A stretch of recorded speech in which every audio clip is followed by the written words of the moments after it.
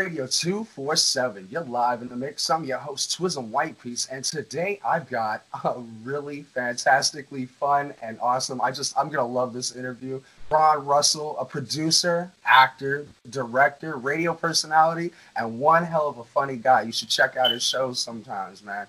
Ron, how are you doing today? Okay, but you left out. I was on stage for 46 years.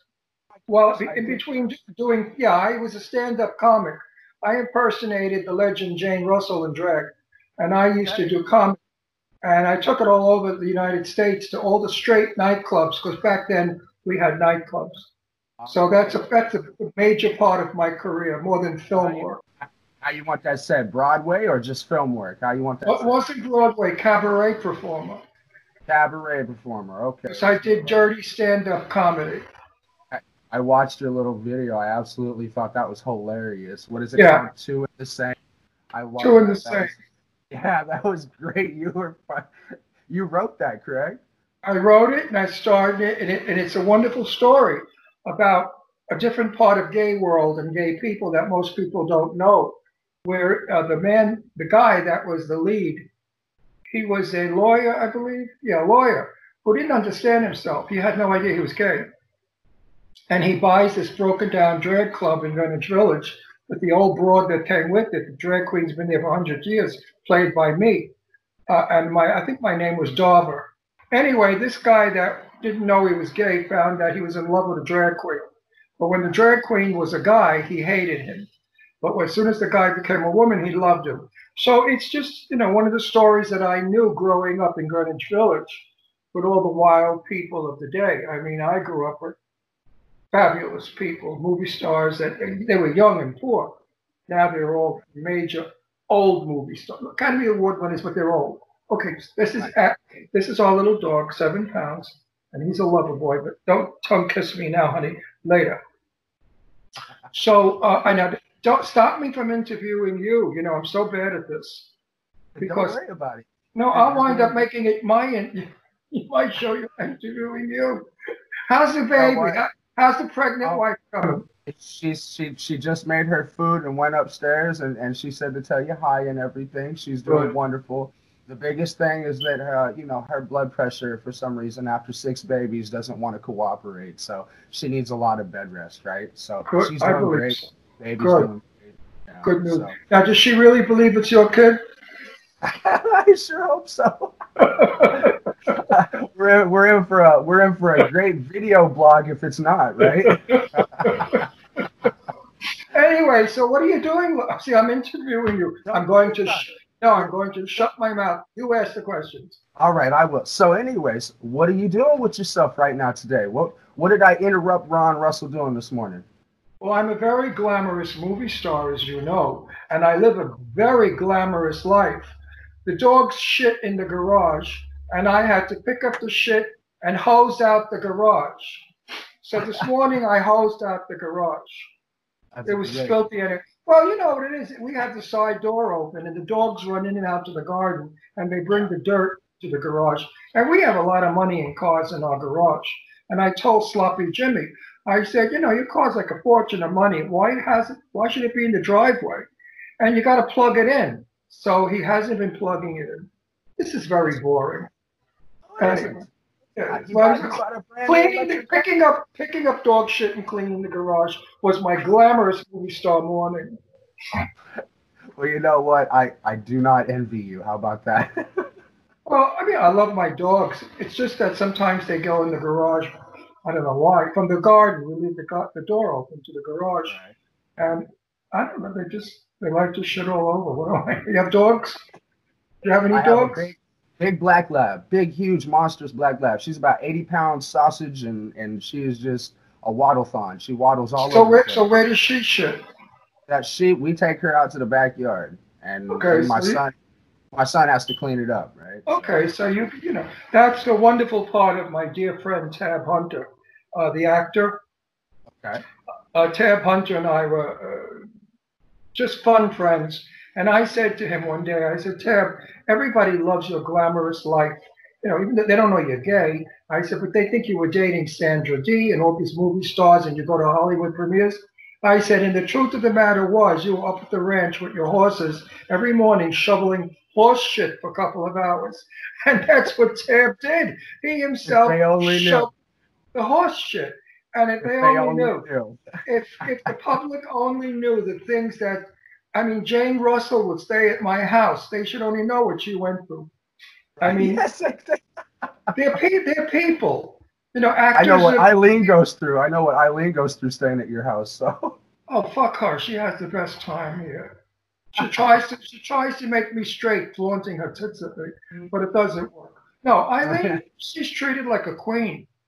yeah. In fact, we were going somewhere. She was trying on all my gowns, my drag gowns, mine. I bet she looks just as good as you do. No, she didn't. A little jealousy Why? there. What did Eileen say? We treat her full. I make her pancakes in the morning. She comes to the center counter island in the kitchen. She sits on the stool. She lifts both breasts and lays it on the counter. And the coffee cup. That counter gets more action than most straight men. Oh, that's not true. You don't know Eileen. Oh, you don't know Eileen. She's a straight size queen, straight woman size queen. Eileen loves awesome. men. She loves men. She loves dick. She loves men. I think it's healthy and normal. That's why she's such a good girl and such a sweetie pie, because she's not a frustrated old maid that hasn't gotten laid. Hey, you know, Mike, I want to ask you, can I talk this way? Yes, of course. Do you know that I went on, what's his name, Chance's show? Yeah. And Facebook took it off the air because it was too vulgar? Me, of all people, vulgar. How could they put a regard on my You're on the lower end. You're on... Wait, I had egg late before. I got some egg on my shirt. Oh, shit. You want some egg? I thought you changed into a new shirt. A what? Jimmy said you were changing into a new shirt. Jimmy's out of his fucking mind. You listen to him. He knows ass from his elbow. All he knows how to do is PR. That's all he knows how to do. If Jimmy's I want to hear your version. What? I want to hear your version of how y'all met. How'd y'all meet? I was walking in the mall in Boca Raton, Florida, minding my own business, looking for what was I looking for? Something, a comforter for my bed. And I was going up to Bed Bath & Beyond, and this character with pointy shoes with bells on, I think, ripped dungarees with underwear showing, a weird flowered shirt, 50 earrings, long hair, derelict-looking freak, came next to me and said, "You're the most gorgeous man in the mall." And I looked at him and I said, "Get the fuck away from me." So he said, "Why? What's the matter?" I said, "Just go away before I have to hit you, you sick bastard." And I kept walking because I was offended that he thought I was gay.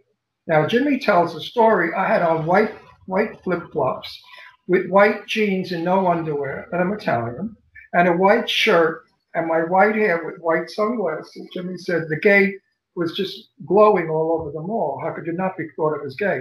Anyway, I went upstairs to the Bed Bath & Beyond. Big escalator goes downstairs, and he's at the bottom of the escalator on his phone. So I thought to myself, this is a sicko. This is a weirdo who, for some reason, is like have to get hit hard and bad. I went down the escalator, and he started following me, and I turned around, and I said to him, "Listen, I have friends down here that you don't want to meet. You don't want me to call my friends. They're from Brooklyn. You don't want to meet them. Because if I call them, you're not going to walk for a couple of years." So he got nervous and he left. Now I'm with my boyfriend, Burton Gazar, who's an actor, and we're in the mall again. And then Jimmy's in the mall. Well, he didn't look weird. He had on a jacket with a shirt. He was dressed like a human being. And he came over and started talking to me again. And I found out that he had a radio show. And I had a television show on Channel 111 in Palm Springs, set the record straight. And we were doing a big benefit for Costco, the big, Costco Brothers, whatever they're called. And they were doing a Halloween show at their home. And they wanted actors and decoration to look like a haunted house. They had a magnificent southern plantation home in Florida. So we went with a crew. We brought in coffins and dead bodies and mechanical monsters. And said to Jimmy in the mall, I said, I'm looking for an undertaker. I said, you want to play an undertaker? He said, yeah. I said, but you got to look normal. Take the earrings out, wear a dark suit, look like Undertaker. He said, okay, I can do it. I've made movies before, extra work. 100 films, all extras, you don't even see it. But anyway, he thinks he made movies, and I smiled. It's okay. Now, my friend Burton played a murderer who stabs to death this old lady on the staircase. So as the guests come in, you see the old lady screaming, and Burton stabs her, and she falls down the stairs. Then from there, you go into the gypsy tea room where the woman is telling the future. It was a wonderful set. It was a wonderful Halloween.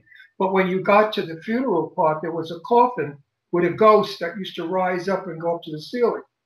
And Jimmy was standing there as the Undertaker in a navy blue suit with a white shirt with a dark blue tie.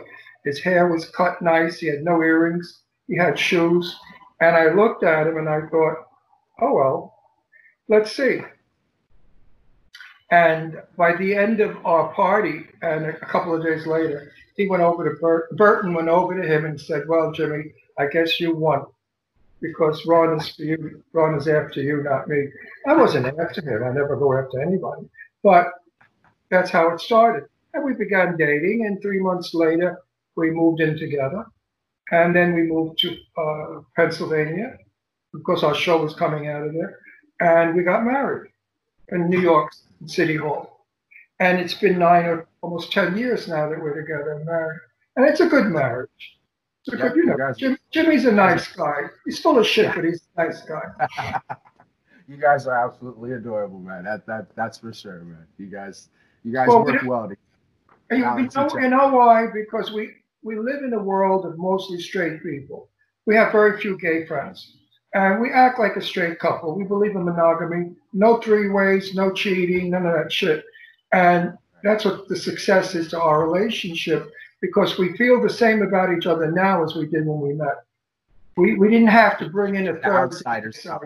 Yeah, what the fuck do I want them? Exactly. I don't knock it. I have friends here in Palm Springs. They all do three-ways. I mean, Palm Springs is the three-way capital of America.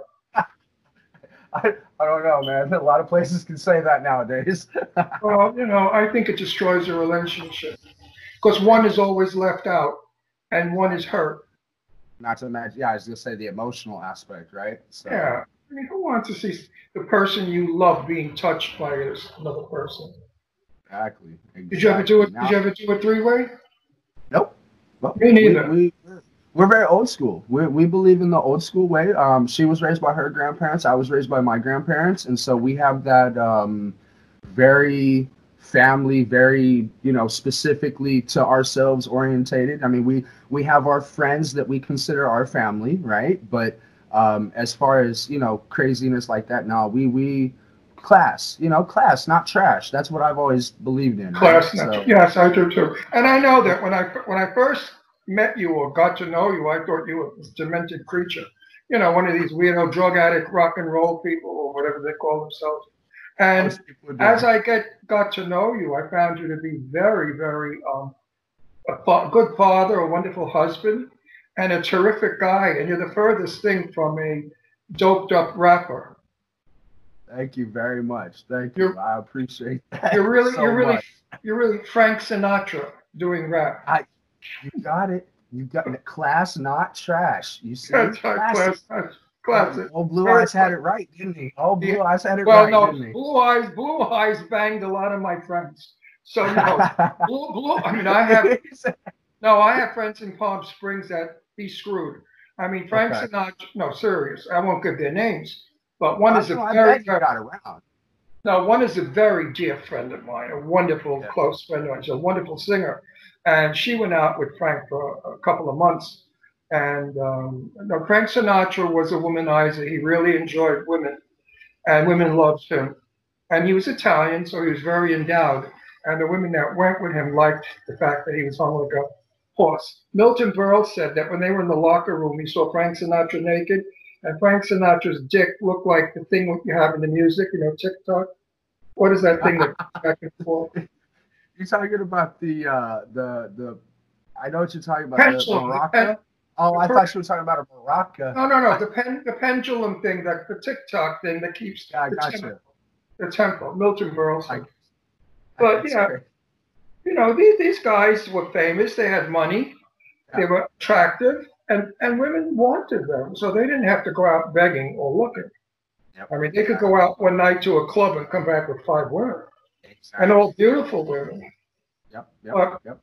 Ava Gardner was his love of his life, and she liked men as much as he liked women, and that was the problem. They both couldn't Agreed. satisfy each other. Now, so I hear you always bringing up Swiss. Is that to you considered your is that the best time in Hollywood? Do you But consider the best time, or what do is I it still? consider the best time in Yeah, Hollywood? The golden years of Hollywood, yeah, where the legends were, when everybody belonged to a studio, and the yeah. studio did the PR, and they made actors and actresses go beyond human. Like, who would ever believe Marilyn Monroe peed or farted? You couldn't possibly think that because you'd throw up. Marilyn Monroe never did that. Marilyn Monroe is a legend. Same thing with Jane Russell and the rest of my friends. I never met Marilyn, by the way. Sad. But Jane Russell was a dear friend of mine, and I know she was as human as anybody, but nobody wanted to believe that anyone that gorgeous and sexy could possibly be human. I So when watched you her. I watched the interview. of my I, interview with Jane, I yeah, love I that. watched. Yeah, that was a great interview. I watched it. She seems very tough. She seemed like she was very tough, a tough She's a woman. she's a broad. What are you kidding? Yeah, yeah. Oh, come on. She, I was backstage with her when she wasn't feeling well. She took a shower and came out in a robe, and I was there with her piano player, Peter Clark. And she started off on me with her mouth. And Peter said, "Don't speak to Ron that way. He's so nice to you." "What are you talking about, Peter? I'm in his house." He smacks me in the ass and says, "Move it, Russell, move it. We're late." So together we loved each other because we were tough. She would say things to me like, I don't know what they, like you said, tough. She spoke tough. yeah, yeah. When That's she what, and act, when I watched the when I watched the oh interview, yeah, that she came across as tough. I was docile because I didn't want to get her going. I mean, I could have got, no, if I got tough with her, you would have thought we hated each other. But Oh, no, we loved each other very dearly. I mean, really loved each other as family. She trusted no one but me. She would tell me that so many times. Um, Jane told, that's like me. She told it like it is. No smoke up anybody's ass. No bullshit. No, darling, let's do lunch. If they said that, she'd vomit. She was a cowboy. She rode a horse as a young girl without a saddle. So she was a woman. She was like a tomboy, but she wasn't a dyke. She was straight. Loved men. Um, a wonderful, wonderful human being that had a set of values that was so good. She was good value. She believed in all the right things a human should believe in. An exceptionally wonderful person. And if she wasn't, I wouldn't have loved her with all my heart and soul. I miss her all the time. And my one great regret is that Jimmy never got to meet her because she would have loved Jimmy. She didn't yeah. like the guy I was dating at the time. I could see that. I could see that. She seemed like the kind that had the good personality for Oh, liking the good people. she didn't tolerate bullshit at all.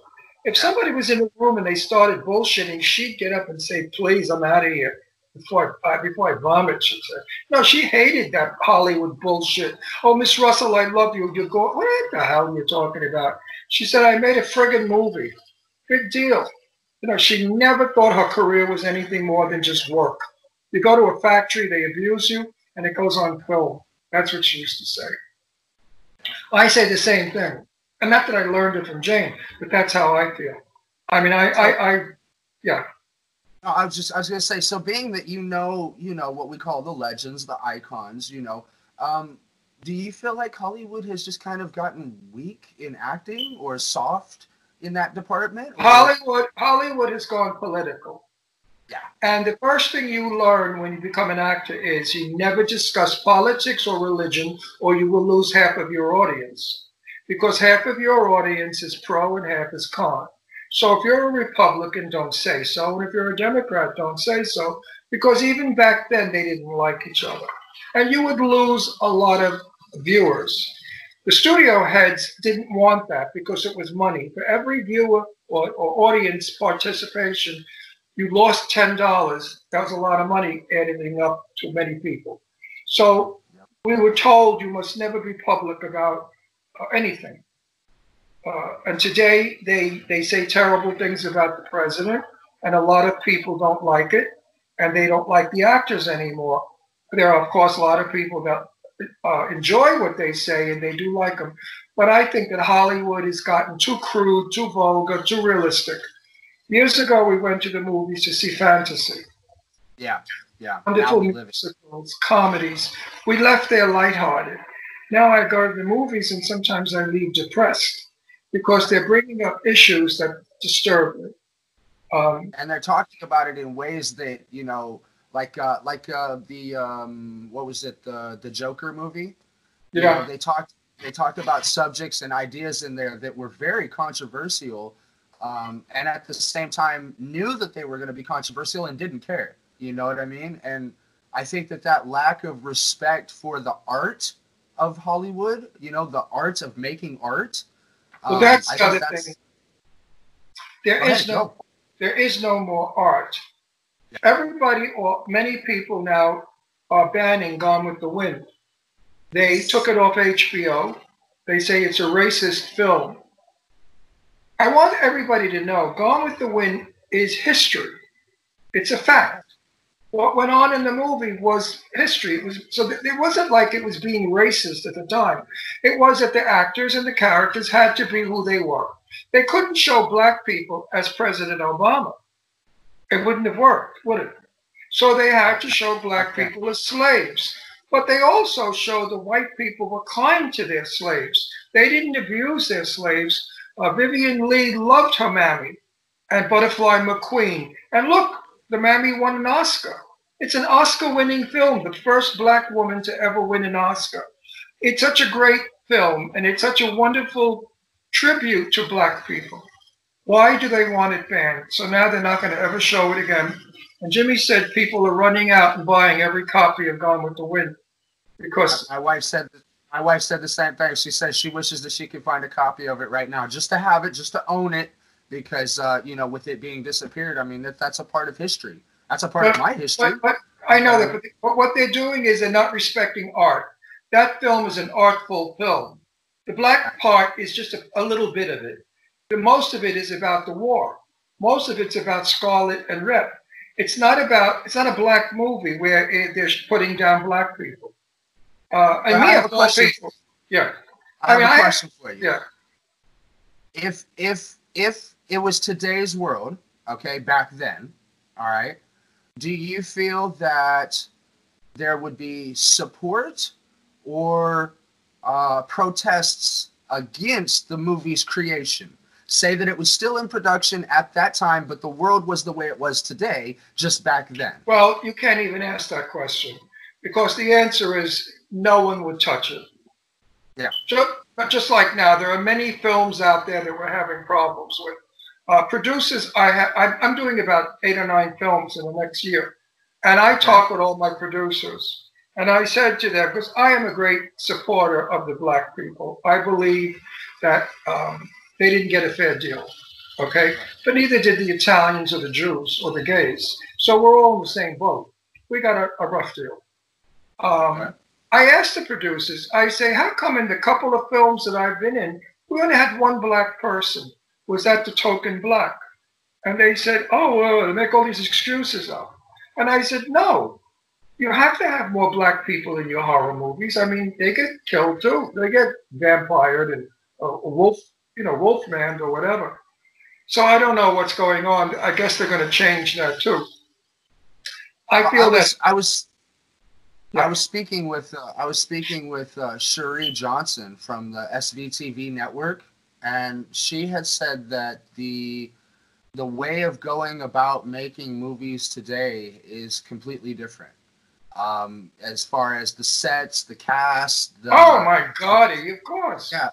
Oh, yeah. Please. So I kind of was trying to figure out at the time what she meant, but then I went back and I started watching some of the movies from like the 1980s. I actually just finished up The King of New York.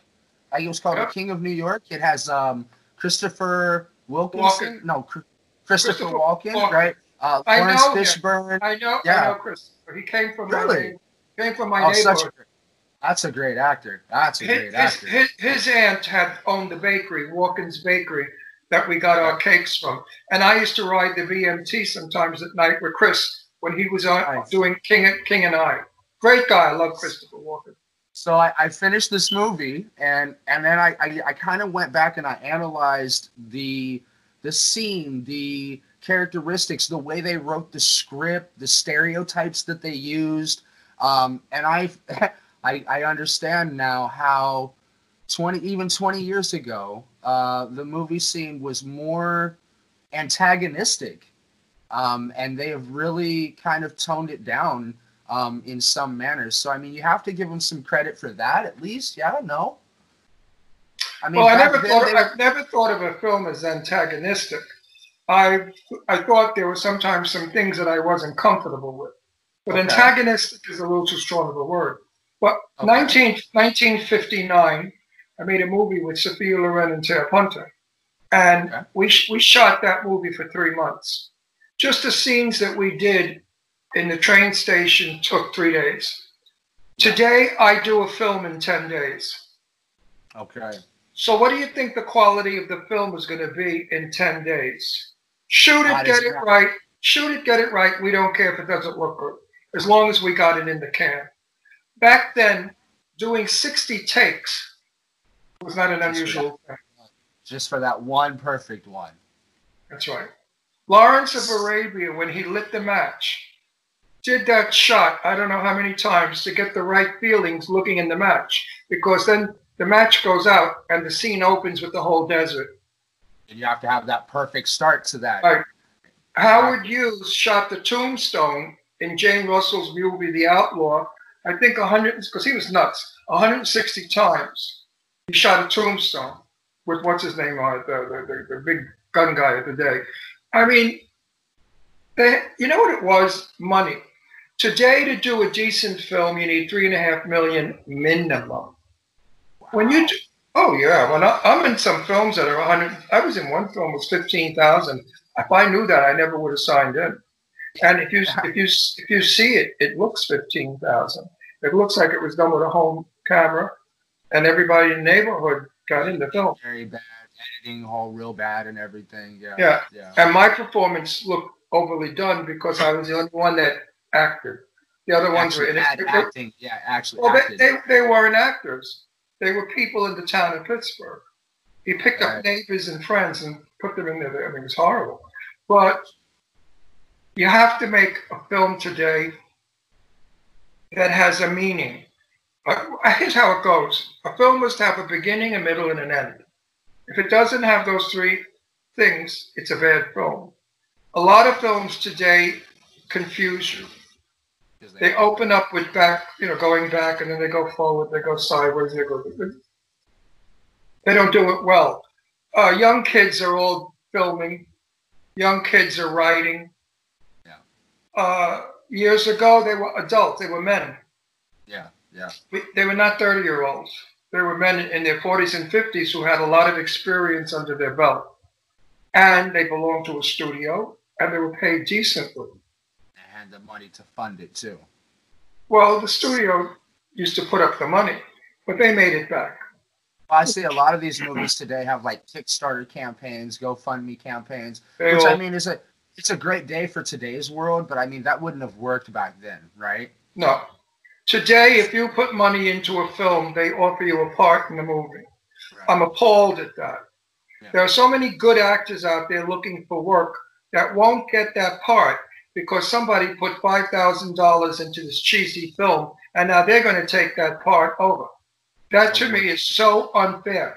You're just a show off, and you're giving the money so you could tell all your friends I'm in the movie. Meanwhile, you suck when you're in the movie, and they edit half of what you do out anyway. And you make the quality of the film bad because of your crappy acting. And took a job away from a person who makes a living at acting. So it's changed. I mean, now I just got my notification of when I'm shooting. I'm shooting August, the beginning of August. Clown Motel 2, and the restrictions because of the COVID is unbelievable.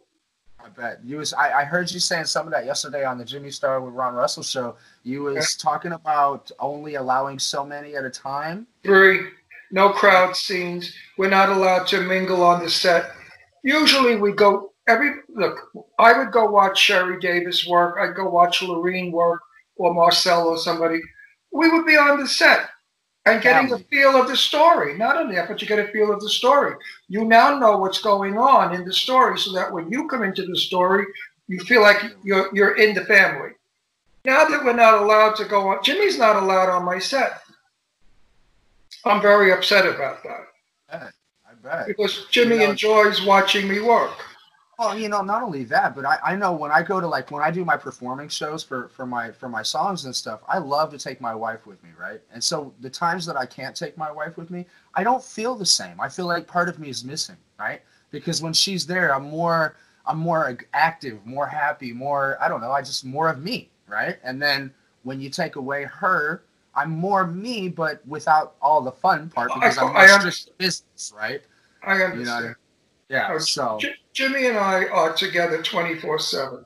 Yeah. We're never apart. We do a show together. So me without Jimmy is kind of like losing one arm. I love to know that Jimmy's there because after a shoot, I go over, I say, okay, fuckface, what did I screw up on? Exactly. And he'll tell me, well, and whatever he says I did wrong, I do again because it was right. See, it's reverse with Jimmy. She pops my bubble. Every time I think I'm like Mr. Fantastic Superstar of the world, she comes right along to say, hey, you still walk on Earth, buddy.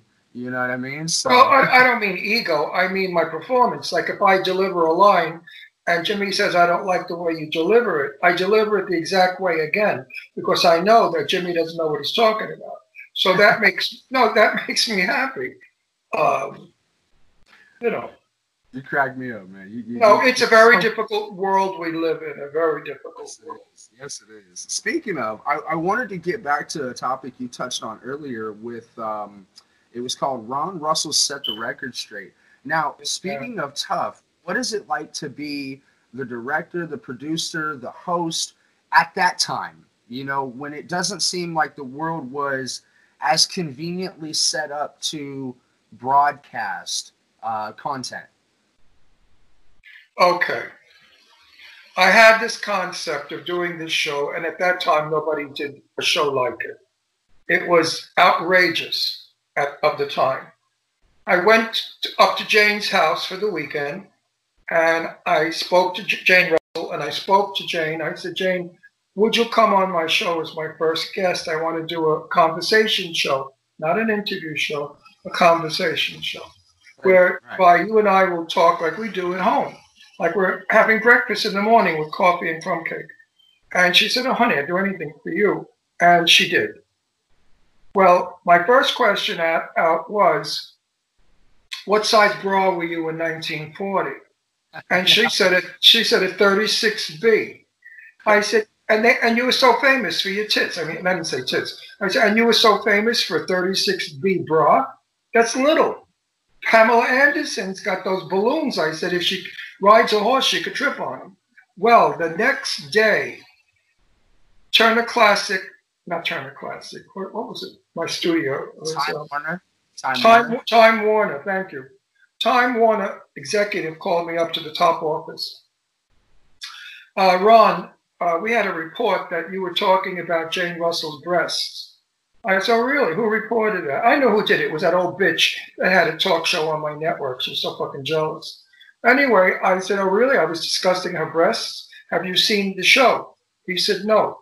I said, well, I want you to know the show went up and got 16,000 views in a matter of 30 minutes. Yeah. So he looked at me. He said, well, I'll watch it. He watched it. He called me back she actually. And she called me back in the office. And she said, there's perfectly nothing wrong with that. She said, you were very polite about it. And the love between you and Jane shows, and we're happy with it. So I had to watch my P's and Q's. Now, Arlene Dahl, who's a friend of mine, comes on the show, and she's talking about Lana Turner's daughter, Cheryl Crane, being raped by Lex Barker when she was 10 years old for over a year. Very, very touchy subject matter. Nobody did such things on television then.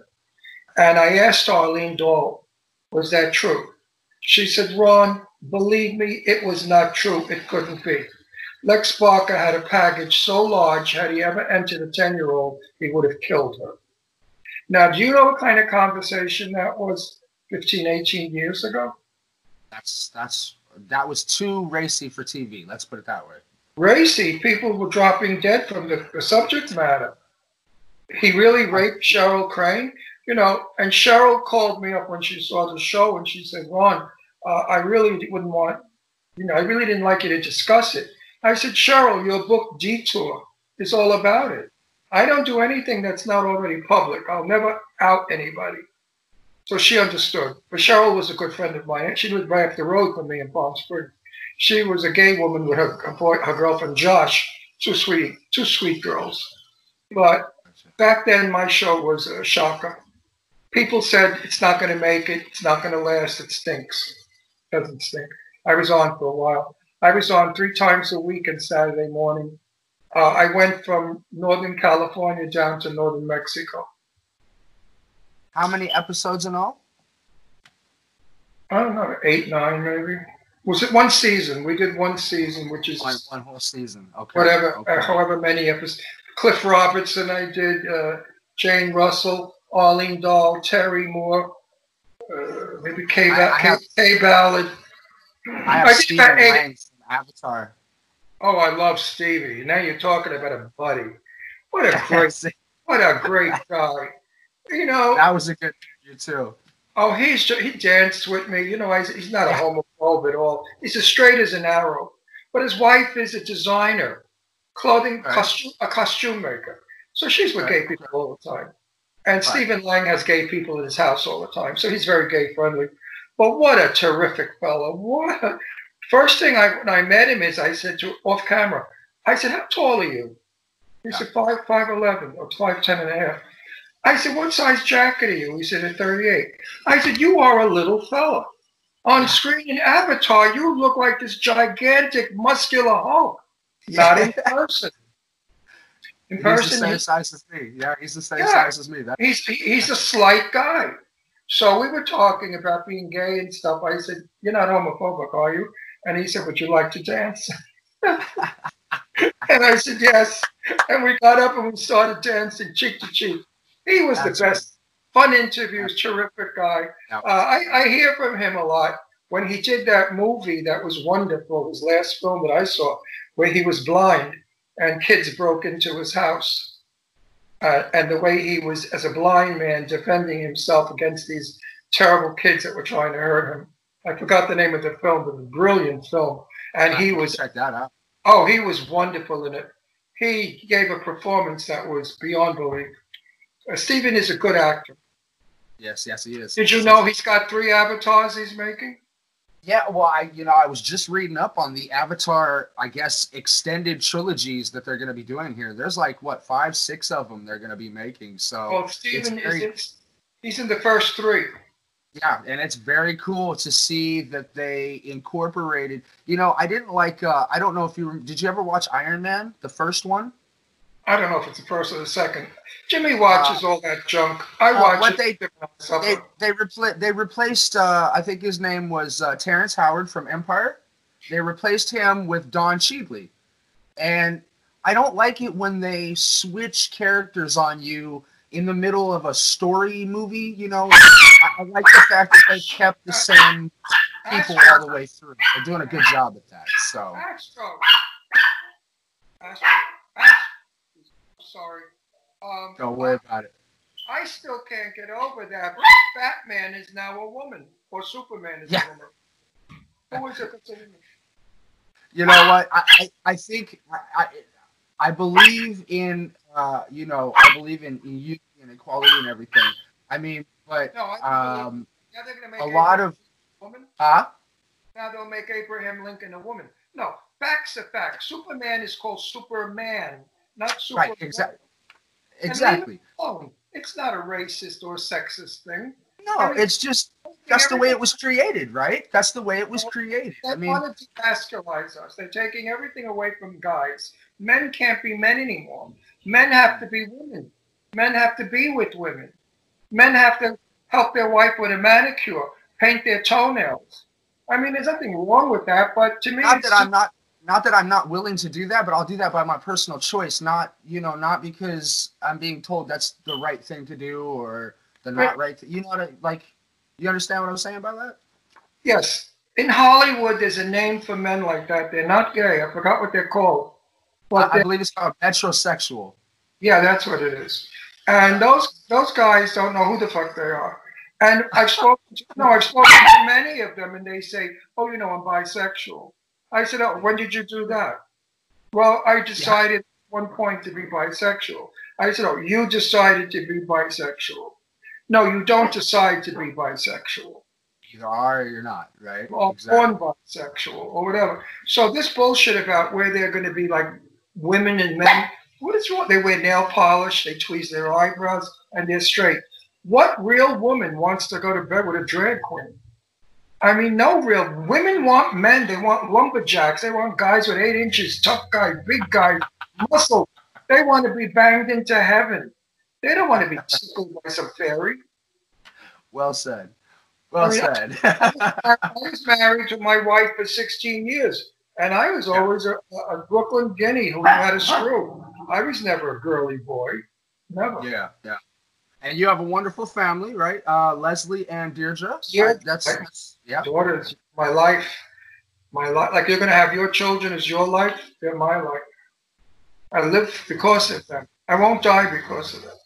I was there at your little birthday video thing, and so I was hearing the camaraderie between you and your daughters, and it was so familiar to me. It sounded like me and my daughters, right? So I was laughing right along, like the dysfunctional part, putting the fun in dysfunctional. So yeah. People say, "What's the success to having your daughters living in Palm Springs because of you?" I said, "Listen, if you plug in good, you get good back. Children repeat what you give them. If you give them love and kindness, they will give you love and kindness. If you give them arrogance and strictness, you know, being disciplinarian, they're going to do the same back." And my daughters have always been my pals from very young, with respect. They never overstepped their barrier with daddy because daddy was strict. No drinking, no boys in the basement, no whoring. And I raised them that way. Class, not trash. Class, yeah. not trash. Yes, but I was liberal as far as many issues, and I hung out with them. So am I. My kids say that I'm the cool dad. I guess is what the term is. It's called the cool dad. So I guess I know what it's like to not have parents, and I also know what it's like to be under that strict authoritarian type of viewpoint. And I believe that people should be able to make their decisions, and that includes a 13-year-old, a 14-year-old. The difference is that if you have guided them the right way and you've taught them the right way and you establish a comfortable enough relationship with them, they're going to make the right decisions because they see you making the right decisions, right? And like you said, they reciprocate what they see, what they hear, what they're taught. So I guess I'm a kind of a lead by example kind of guy, right? You know what I mean by that? Goodness gets goodness. That's why I'm so against hate, the word hate. I never write it, I never use it. I don't like the word because that word is so negative. It destroys self. It destroys everything. I mean, you could go to work and say, "I hate work," and you've ruined the day. You have to learn to find the silver cloud in a storm. Everything negative has something positive in it. You have to find the positive. Yeah, something. Well, there's some, you could have I could be going on a movie I dislike intensely, but Lorene Landon is in it. You know, there's my positive. I get to see Lorene, who I love so much. I look for positive in it. Prayers for her. Prayers for Lorene right now. You know, positive vibes, the whole 9 yards. Well, Lorene is doing good. She's home and she's doing good. And eventually she will need dialysis. And she's waiting for a kidney. She's on a kidney list. and she's my dearest friend in the world. If you knew her, you would love her like I do. She goes to church and spends a whole day at church helping people.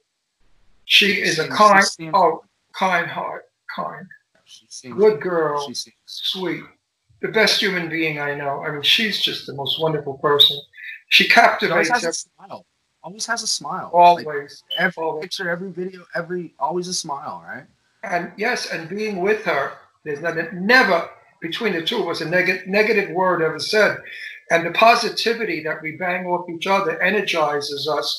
And when I leave her house or she leaves our house, we're electrified. Yeah, exactly. I feel wonderful. Now, I have another friend who I will not mention who's a negative. He's always complaining. He's dying of this. He's dying of that. He hates Trump. He hates this one. He hates that one. He hates too much hate in your life. How could you ever be happy when you have so much hate in you? You're bringing yourself down. Yeah, happiness comes from within. You create your own happiness by being positive.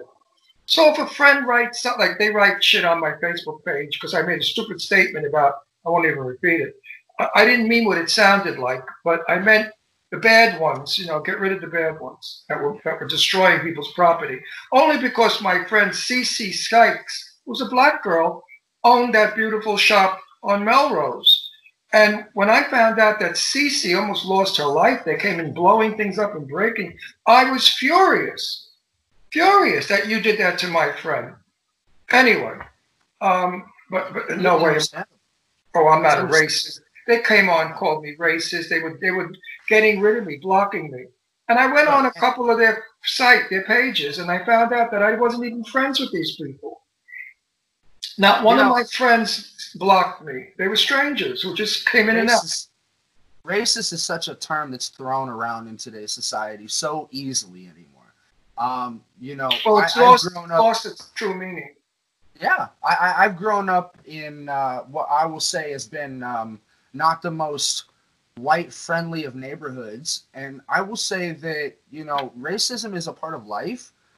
It shouldn't be allowed. It shouldn't be tolerated, obviously. But to sit there and say that, it's simply a one gender or a one culture or a one sexual orientation, stigma, that's a lie. Racism happens to everybody and everything. No, it doesn't. No, it doesn't. I'm going to disagree with you. Okay. If you are educated and intelligent, there is no such thing as racism.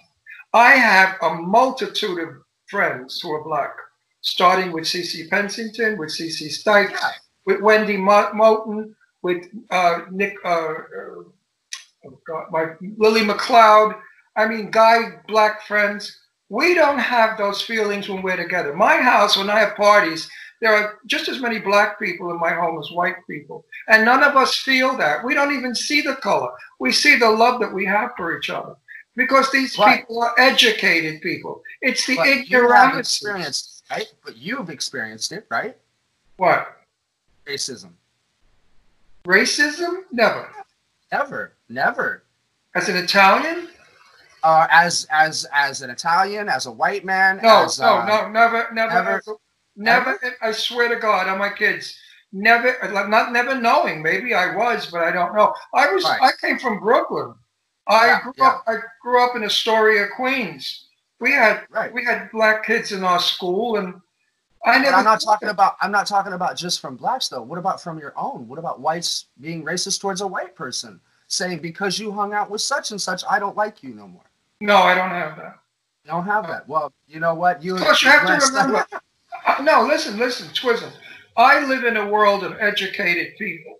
Right. I don't have morons in my life.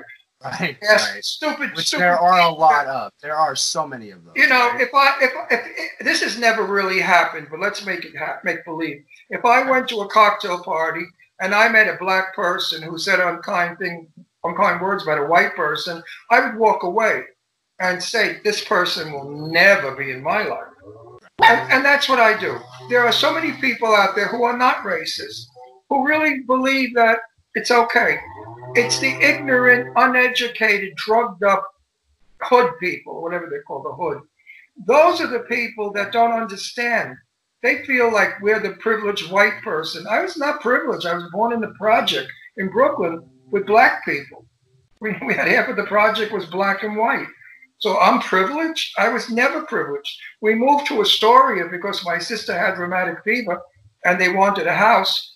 And my father, we had a cold water flat because of the war. We didn't even have heat or hot water. I used to take a bath in the bathtub with a big spaghetti pot full of water, 1 inch deep. Okay? That was privileged. So one jerk wrote on my page, he said, oh, because you have white skin, you think you're somebody. I wrote back, I said, baby, I'm Italian. My skin's darker than you. Look how dark I am. I'm not white. I mean, they're so stupid, I didn't even bother responding. I don't care for what the police do to everybody. I've had encounters with the cops. You know, my share of, they're a little too rough. They're a little too militant. They're a little too hipper than God. Lower it, boys. It's a job, you know? And you can arrest somebody and do it with dignity and not make the person feel like shit until they are proven to be whatever there is that you're arresting them for. Until then, they are innocent. Treat people innocently. Right. And then when they become criminals, you could get tough. But, I mean, like old ladies, 80 years old, I've heard stories, the cops pulled them out of a car. I mean, come on. I mean, what, an 80-year-old lady is fighting with a policeman? Well, I think in Palm Springs. I think this is a problem that's been going on for as long as I can remember. The difference is that now we live in such an internet and social media savvy world that we're finally able to expose these kind of people. We're finally able to bring to light all of the ignorance and the evil that's being done without any consequences or repercussion for it. So I think, you know, it's a good thing that's happening now. I just wish that it could be done in a better way. Does that make sense? Like, absolutely. We need the enlightenment. We just need to go about it in a better way, right?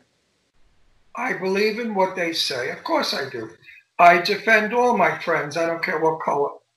I mean, I defend somebody on Facebook, a friend of mine was in trouble when I came forward and everybody went against me. And I don't really care because that's what we did. Well, where I came from, your friends and family, that's all. Yeah, that was it. That was the Brooklyn slogan. Stick up for me or you're out.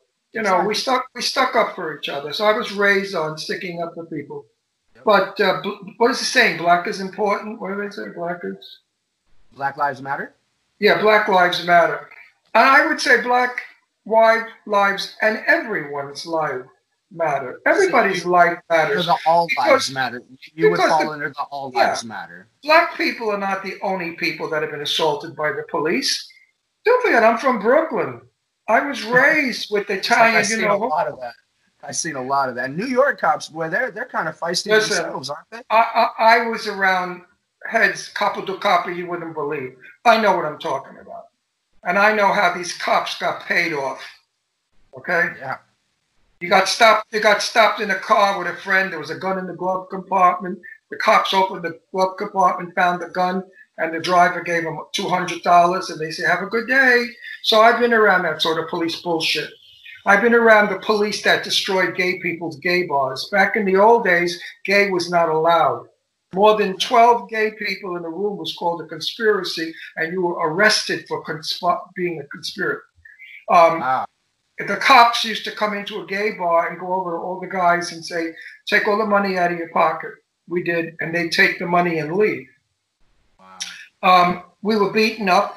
We were hit by cops. Go on, you lousy fucking fags. You fucking fags. Get out of here. Don't come back to this neighborhood. And they beat us up, punch us, and we couldn't hit them back. So we gay people have been abused by the police department also. And if they don't abuse us, they make fun of us. Go on, you little fairy. Come on, Mary. Come over here. Suck my dick. Shit like that. That is demeaning. Those words hurt more than the punch in the face. So I feel for black people. I know what they're going through. We went through it as gay people. And the police need to be taught to be human and civilized. You can't get rid of the police. That's insane, because then I'd be robbing banks every day. I mean, I would. If they got rid of the cops, I'd rob banks. I think it's I think it's more than just what we call the police. I think it's the idea that the police have that is also shared by a lot of people who we consider to be ignorant. You know what I mean? I'll well, say as politely as I can. You know, it's cops, yes, but it's that mentality that they have inside their heads that is shared among other people in the world, especially influential people, and that's what's bringing down the world right now. You know what I mean? I have a friend on Long Island who's a Long Island cop, Yeah. and we had a phone call a couple of days ago. We spoke, and he said, "Ron, our precinct said do whatever it takes to bring the criminal down," and that's what they're told. So I said, "Well, why didn't they use a stinger gun on this guy? They could have stung him with the stinger gun, and he would have, they could have arrested him." Yeah. Okay, the guy was fighting the cop because he was loaded, whatever, if that's the case. But the cop had no right to kill him.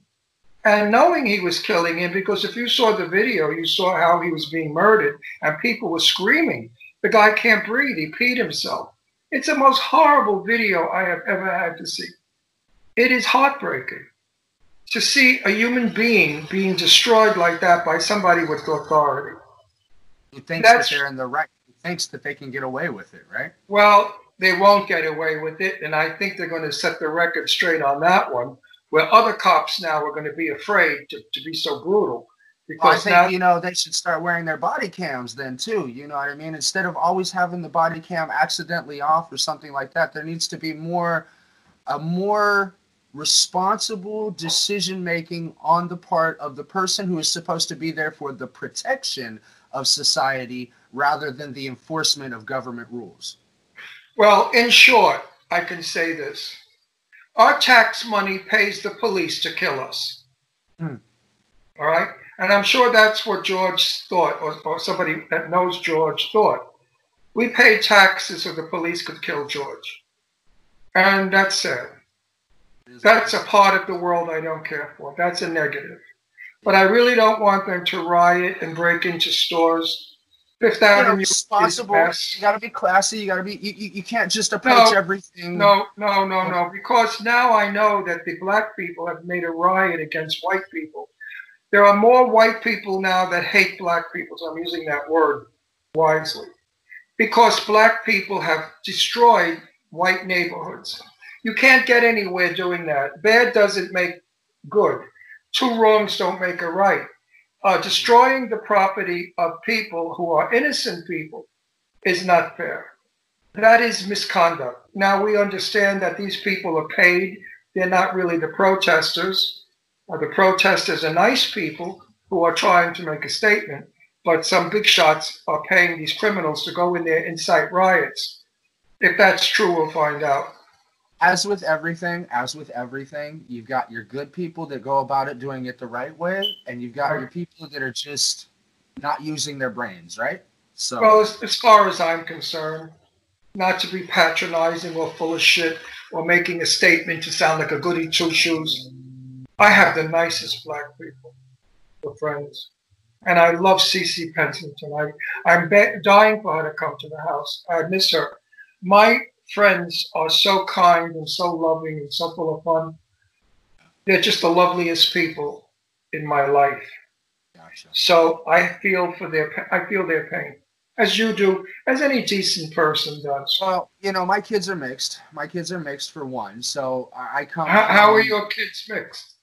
So mom is Spanish and Romanian, and so they have. I'm white, obviously, so they're mixed with the white and the Spanish and the Romanian. Which you're white? I'm white. I thought you were Asian. No, a little bit in the eyes. No, only kidding. Only kidding. But so half of my family. Your wife had black husbands. Whether she did or didn't, I don't know. I know she's had me, and that's all I can say for that, right? That's all. But I will say that there are some of my kids in this house that have a darker skin than other ones, and so when you see us standing side by side, it's an odd thing to look at.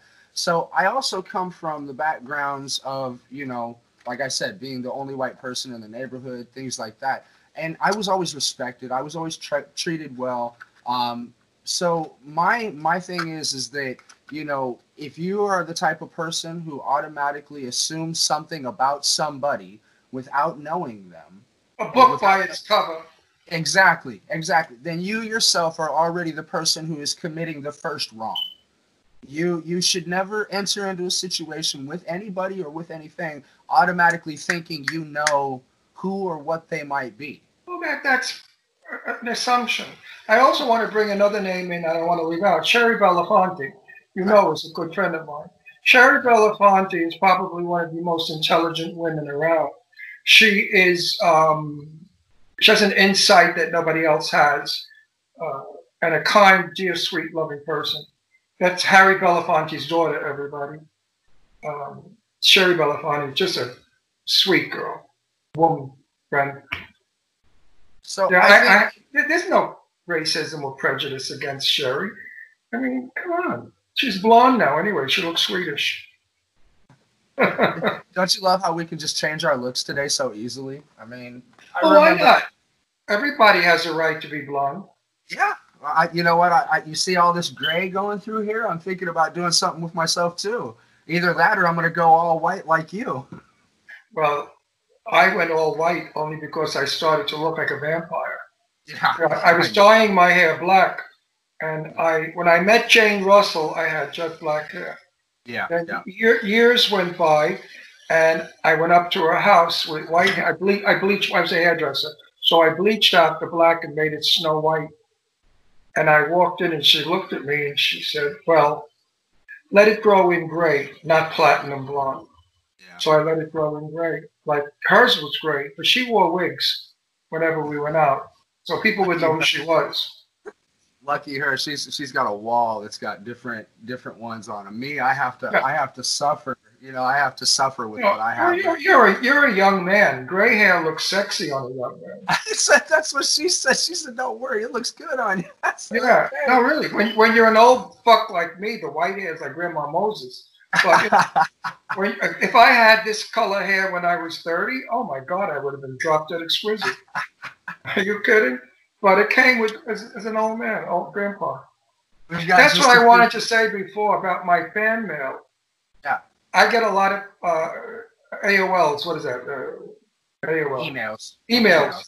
And they say a lot of nice things about me. But the most wonderful compliments are, "I wish you were my father," or "I wish you were my grandfather." Those are the people that I really feel so close to. Because they see in me something that is not artistic. It's human. Well, you know, I've told you before, man. You're a good father. You are. You're a good father. I'm a great father, not a good one, a great one.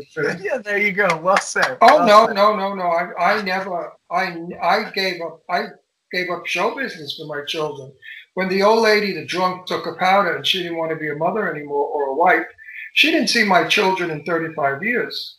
She never even called to see if they were alive. She just went away. Not because I was gay. She didn't even know. It was because she came from a fucked up family, and she was a cold potato.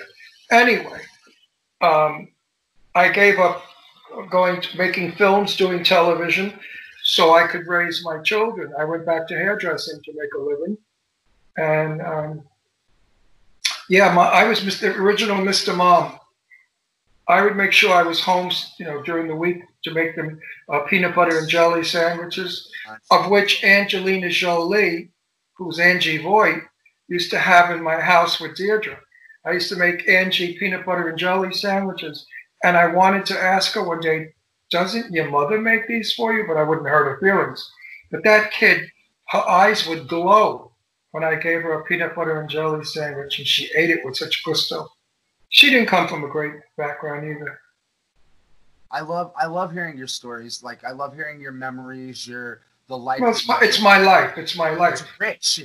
It's rich and it's full of life. And you know, some people, they say, "Well, this is what I've done and that's it." And you say it and you're like, "This is where I've lived," and you can tell the passion coming out of you about what you've done. Whether it's something good or something bad. I believe we all have choices. And time is the most valuable thing in life. You'll find that out as you get to be my age. time is more precious than anything. Don't waste it with people who bring you down, who are not successful, who are mediocre. I chose always to be around people that were in my business. I was invited to millions of parties with people in my business. So of course you get to know everybody that's wonderful and famous. And living around the corner from Angelina Jolie was Deirdre went to school with her. She used to play in my house. Richard Woodmark was my neighbor next door. I hated him because Angie and Deirdre would jump off the double bed and hit the floor. And he heard it because we were living in a townhouse at the time that was adjacent to his. And he would yell, "Shut those kids up!" Blah, blah, blah, blah. So one day I grabbed him out of the garage and I said, "Hey, Rich, get over here." And he come, "What do you want?" I said, "You know who that kid is that you're always screaming at?" He said, "No." I said, "That's John Voight's daughter. And I'm going to tell John Voight how you scream at his daughter." Well, he never screamed again. Yeah, I bet. And it was John Voight's daughter. And John used to come to my house to pick her up and drop her off. So he was a powerhouse back in the day too. Powerhouse. He had a lot of pull in the Hollywood area too. So yeah, but he was. We're not going to talk about John Voight. We'll let that one go for sure. All right, with we've got about like 3 minutes. So with the last 3 minutes here, man, is there anything you're getting ready to do? I know you said you booked something about Clown Motel 2. Yeah. Is there anything else on? Oh yeah, there's. Are you allowed to talk? I'm not allowed. There we go. I think this stinks. I have 6 movies I'm doing, and I'm not allowed to give a title or anything about them. And I think this is horrible because pre-publicity sells a film. Should be free publicity, right? Yeah, exactly. Yeah. But anyway, I could tell you my characters. One, I play a very nice, respectable husband. Okay. Who has 3 daughters. Period. Okay. I can't go on about it. It's a thriller, by the way. Okay. Can I talk about the other one? Let's not push it. Let's not push it. No, I can't. Yeah, let's not push it. You've got 6 movies coming up, and that's what we'll leave it at right there. Well, so, actually, more than 6. I just don't remember the rest of them. Jimmy knows. Well, Jimmy's got me in a bunch of his films that he's producing. Yeah, I know. He's got a long list coming up. So yeah, we're going to Atlanta to shoot, Tennessee to shoot, and New York. New York is I can't wait. Yeah, Eileen's out there. You're gonna get to see her again, right? Billy Hess out there. I get to see. Oh, that Billy the Trick. I love him. Billy's my twin. I get to see so many. My friends Terry and John, Teresa and John. I've got tons of friends. I think I lived on Long Island. I just want to eat one of his barbecues. Good God, that food looks. Oh, amazing. Billy Hess. Yes. Yeah, he cooks up a storm. He's quite a gourmet cook for a crazy son of a bitch that he is. I mean, Billy Hess is absolutely one of my favorite people. We laugh when when Eileen Shapiro and I are together with Billy Hess, the 3 of us. Jimmy can't believe. Oh, Jimmy can't believe us. He said, if a psychiatrist walked by, the 3 of you would be putting crazy scripts right there. Go take I mean, we are so demented together, the 3 of us. What we don't talk about. I said, if we had a reality show, we were taping all of this, it would be such a hit. It would have to be XXXXX reality show. Like 5 or 6 of them afterwards. What we don't say about who and what. Nothing bad, but everything dirty. It's fine. Hey, listen, Twisted. You're good. This. Thank you. You're good. You're a conversationalist. I like that. You don't ask stupid questions. I like that. I said to Jimmy, I hope he's good, because if he's not, I won't say anything. I'll just say thank you for having me on. But I'm happy to say now, thank you for having me on. And you were really good. And you're a good guy. Your music stinks. I hate your music because I don't like rap. I mean, what the hell? I loved your video, by the way. It's cute. Thank you. But But what kind of music is that? Don't you have like a Johnny Mathis thing? I'm gonna tell you an inside secret. I wish that I could have been the rocker. I would have rather have played a guitar and sat on stage in that manner than to be the hip hop artist. It's just, I grew up in that time. I grew up in that environment, and I grew up around those people. And because of those all connecting in that manner, this is what I turned out to be, right? So Well, Jimmy said to me, after you watch the video, you're going to like hip hop. And I watched the video and I said, why can't he sing? Doesn't he know how to sing? Why does he talk? I do sing. And actually, you said when you interviewed me that you hope that I do a singing song. And so on my album that's coming up, I do a singing song. That I want to hear. I will definitely let you hear that. That I want to hear. I just don't understand hip hop. It's a kid thing. It's a new way of doing it. It's not how I was educated or raised about music, so it's new. But you're good at it. And the video was very pretty. Pretty video. And I'm flattered. Thank you. You're very welcome.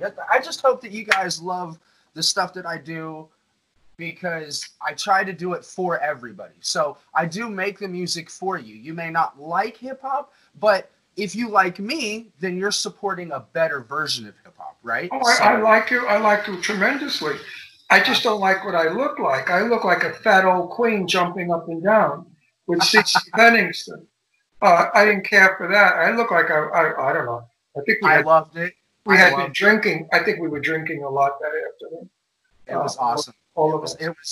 It was fun to sit and make the video and to watch you guys bouncing around like that. And CC Pennington, of course, is, she's an icon, a legend in herself. Oh, absolutely, totally.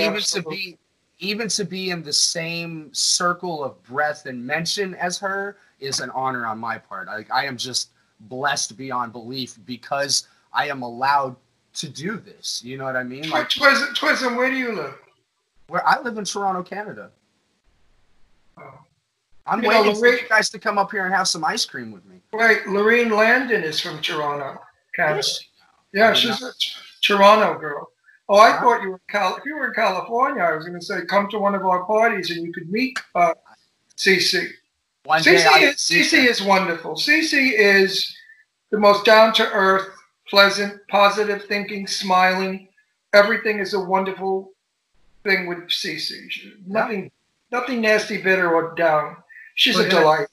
Put in a good word for me, a little elbow rub, Oh yeah, don't forget she's sold a million zillion copies of her.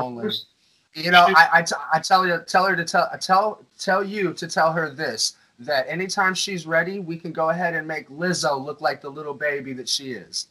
Who's Lizzo? Lizzo, the one that copied, that was copywriting her music and stuff, that had the problem with CC Pennington. Oh yeah. Well, that we're not allowed to talk about, so I cannot comment on that. No more said there. So. Yeah, well, she fixed her ass, so let's put it that way. Again, thank you so much. Thank you for the video. It's flattering.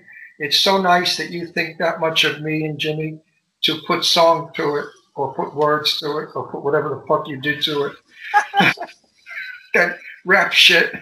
That rap shit. There you go. That's well said right there. I think what I'm going to do one day is do a rap song. Oh, I would love it. My name is Ron. I come from Brooklyn, and I'm going to get your baby. I'm that. Come on. What? I mean, you know what? I'm so used to chances are, cause I wear a silly grin. Yeah. The moment you come into view. That's nice. But anyway. You're gonna make a lot of money because you're a good one at it. You do it good. Thank you. You rap good, and I think you're terrific. And I hope to meet you. Yes, in person. Well, one day. All right, Ron. Stay well. Wear a mask. What's it going on up in Toronto? Is it dangerous? So no, it had its peak, right? And now they're getting ready to start what they call phase 2 opening. So they're going to try to open some swims, swimming pool areas, some more restaurants, things like that. They still are not doing like movie theaters or ballparks or anything like that. So it's still more the smaller oriented stuff, but they are allowing us to get back to some version of normalcy. So. But were you hit hard like America? Not anything like that. No, not in any way. In fact, I am really kind of just appalled at how that all went down. I mean, Canada and America knew and were located in the same area. So they knew at the same time and they were located in the same area. There's no reason why America should have been devastated as bad as it was when the surrounding neighbors around it, Mexico, Canada, were not as devastated in any way, shape, or form. So, Well, did you guys shut down before us? uh, we shut down at the same time. Trudeau and Trump sat down and kind of had a lover's quarrel for a couple of days about closing the border, and then they finally figured it out, and then they closed together, right? But I mean, Toronto was right across the bay from New York. So Oh yeah. If New York was devastated like that, how come Toronto wasn't, right? So I don't get either. I used to go to Toronto a lot when I lived in New York because the gay bars up there were fabulous. And yeah, no, and some of the cutest guys in the world were those lumberjack Canadian types. I went out with a French guy. His name is Claude Monet, and he spoke French as well as English. And we went to a restaurant called Le Palais de Saint Michel, the Cliffs of Saint Michel. And I thought I could speak French in high school. And I said to the waitress, un plat de, meaning I thought plot was plate. I didn't realize plot in slang French is pussy. So I asked for pussy. And Claude looked at me and he went, Ron, do you realize what you said? what you're asking for? I said, well, isn't au plat a plate in French? He said, no. I thought, okay. So that's a true story, folks. Well, they speak French up here as fluently as they do Yeah. English. And Yeah. I tell you what, coming from the States where they speak, Spanish and Mexican as fluently as they do English, it's quite a contrast. It's a very big contrast. I'm still trying to catch up, and I've been here about almost 5 years now. So, But not to correct you, so the Mexicans won't have a stroke. There's no such thing as Mexican. Latin They American. speak Spanish. No, they speak Spanish. Yeah, So I've actually talked to some Spanish people, and they say that they get offended when they say that the South, like the Mexico area speaks the same thing as the Spanish area. So, like, I'm conflicted. I don't know either way, but I have Spanish friends that say the Mexicans don't say it the same way. Like, it's more slang. It's more, more or less appropriate, right? You know what I mean by that? So, well, my daughter Deirdre went out with a fella from Colombia, okay. and his last name was Gutierrez. And Okay. Gutierrez is a very Mexican name. So when they were living here together in LA, people would think he was Mexican, and he got highly insulted. Yeah. He said, "I'm not Mexican. Right. I'm." Right. He thought it was horrible. He said, "Yeah, I'm Colombian." Yeah. And I don't know why he thought Mexican was crap, but those Colombians, they think Mexicans are low class or whatever, or stupid. I don't know what they think. And But they get very that's what my Spanish friends say too, right? So, and the Portuguese, my Yeah. Portuguese friends say the same thing, right? So I Well, don't know. as it turned out, his fancy schmancy Colombian family were a bunch of asswipes, and my Mexican friends are sweetie pies. Isn't that So how it goes? I'll take the Mexicans over the Colombians, who are snobs, any day. Any. You're awesome, man. You're awesome. You're so Oh, awesome. We've got to finish this up. I'm gonna get email for days now. I Everybody's know, gonna, right? they're all gonna be writing to me. You're a racist. You hate Mexicans. You hate Colombians. You hate. I'm gonna get a bunch from this too as well. I already know. I already know, man. Well, that's what makes it great. That's To be what makes it controversial. Hell yes. Hell Like I yes. said on Chance's show, the Facebook may take this off also. No, I put it on YouTube, so they won't do nothing. No, Chance's show is on YouTube for those of you who want to see it. But Facebook is becoming a communist publication. They take we have not any longer freedom of speech. And I think it sucks. But anyway, you got to go. I got to go. I have to go hose down the garden. I'm the hose boy. Give my love to Astro and Shazam. I sure will. And you forgot my girl, my Brandy girl. There's another one. I missed this one. Who's this? Brandy is the most beautiful sheepdog. She's a mini sheepdog. She's called a bearded sheepdog terrier. Okay. And she looks like a mop. You don't know where her head is or her ass. And she's white, curly hair, and just so beautiful. Well, I will That's definitely have to check her out when next time you share some pictures. on Facebook. There's pictures of her. I will. I Okay, will. and say hi to your wife for I me. Looking will. forward to meeting her too. Yes, soon. You got to. As soon as the borders open back up. How about that? Now you got it, Chiz. All right. Love you. I love you back. Take care. Bye.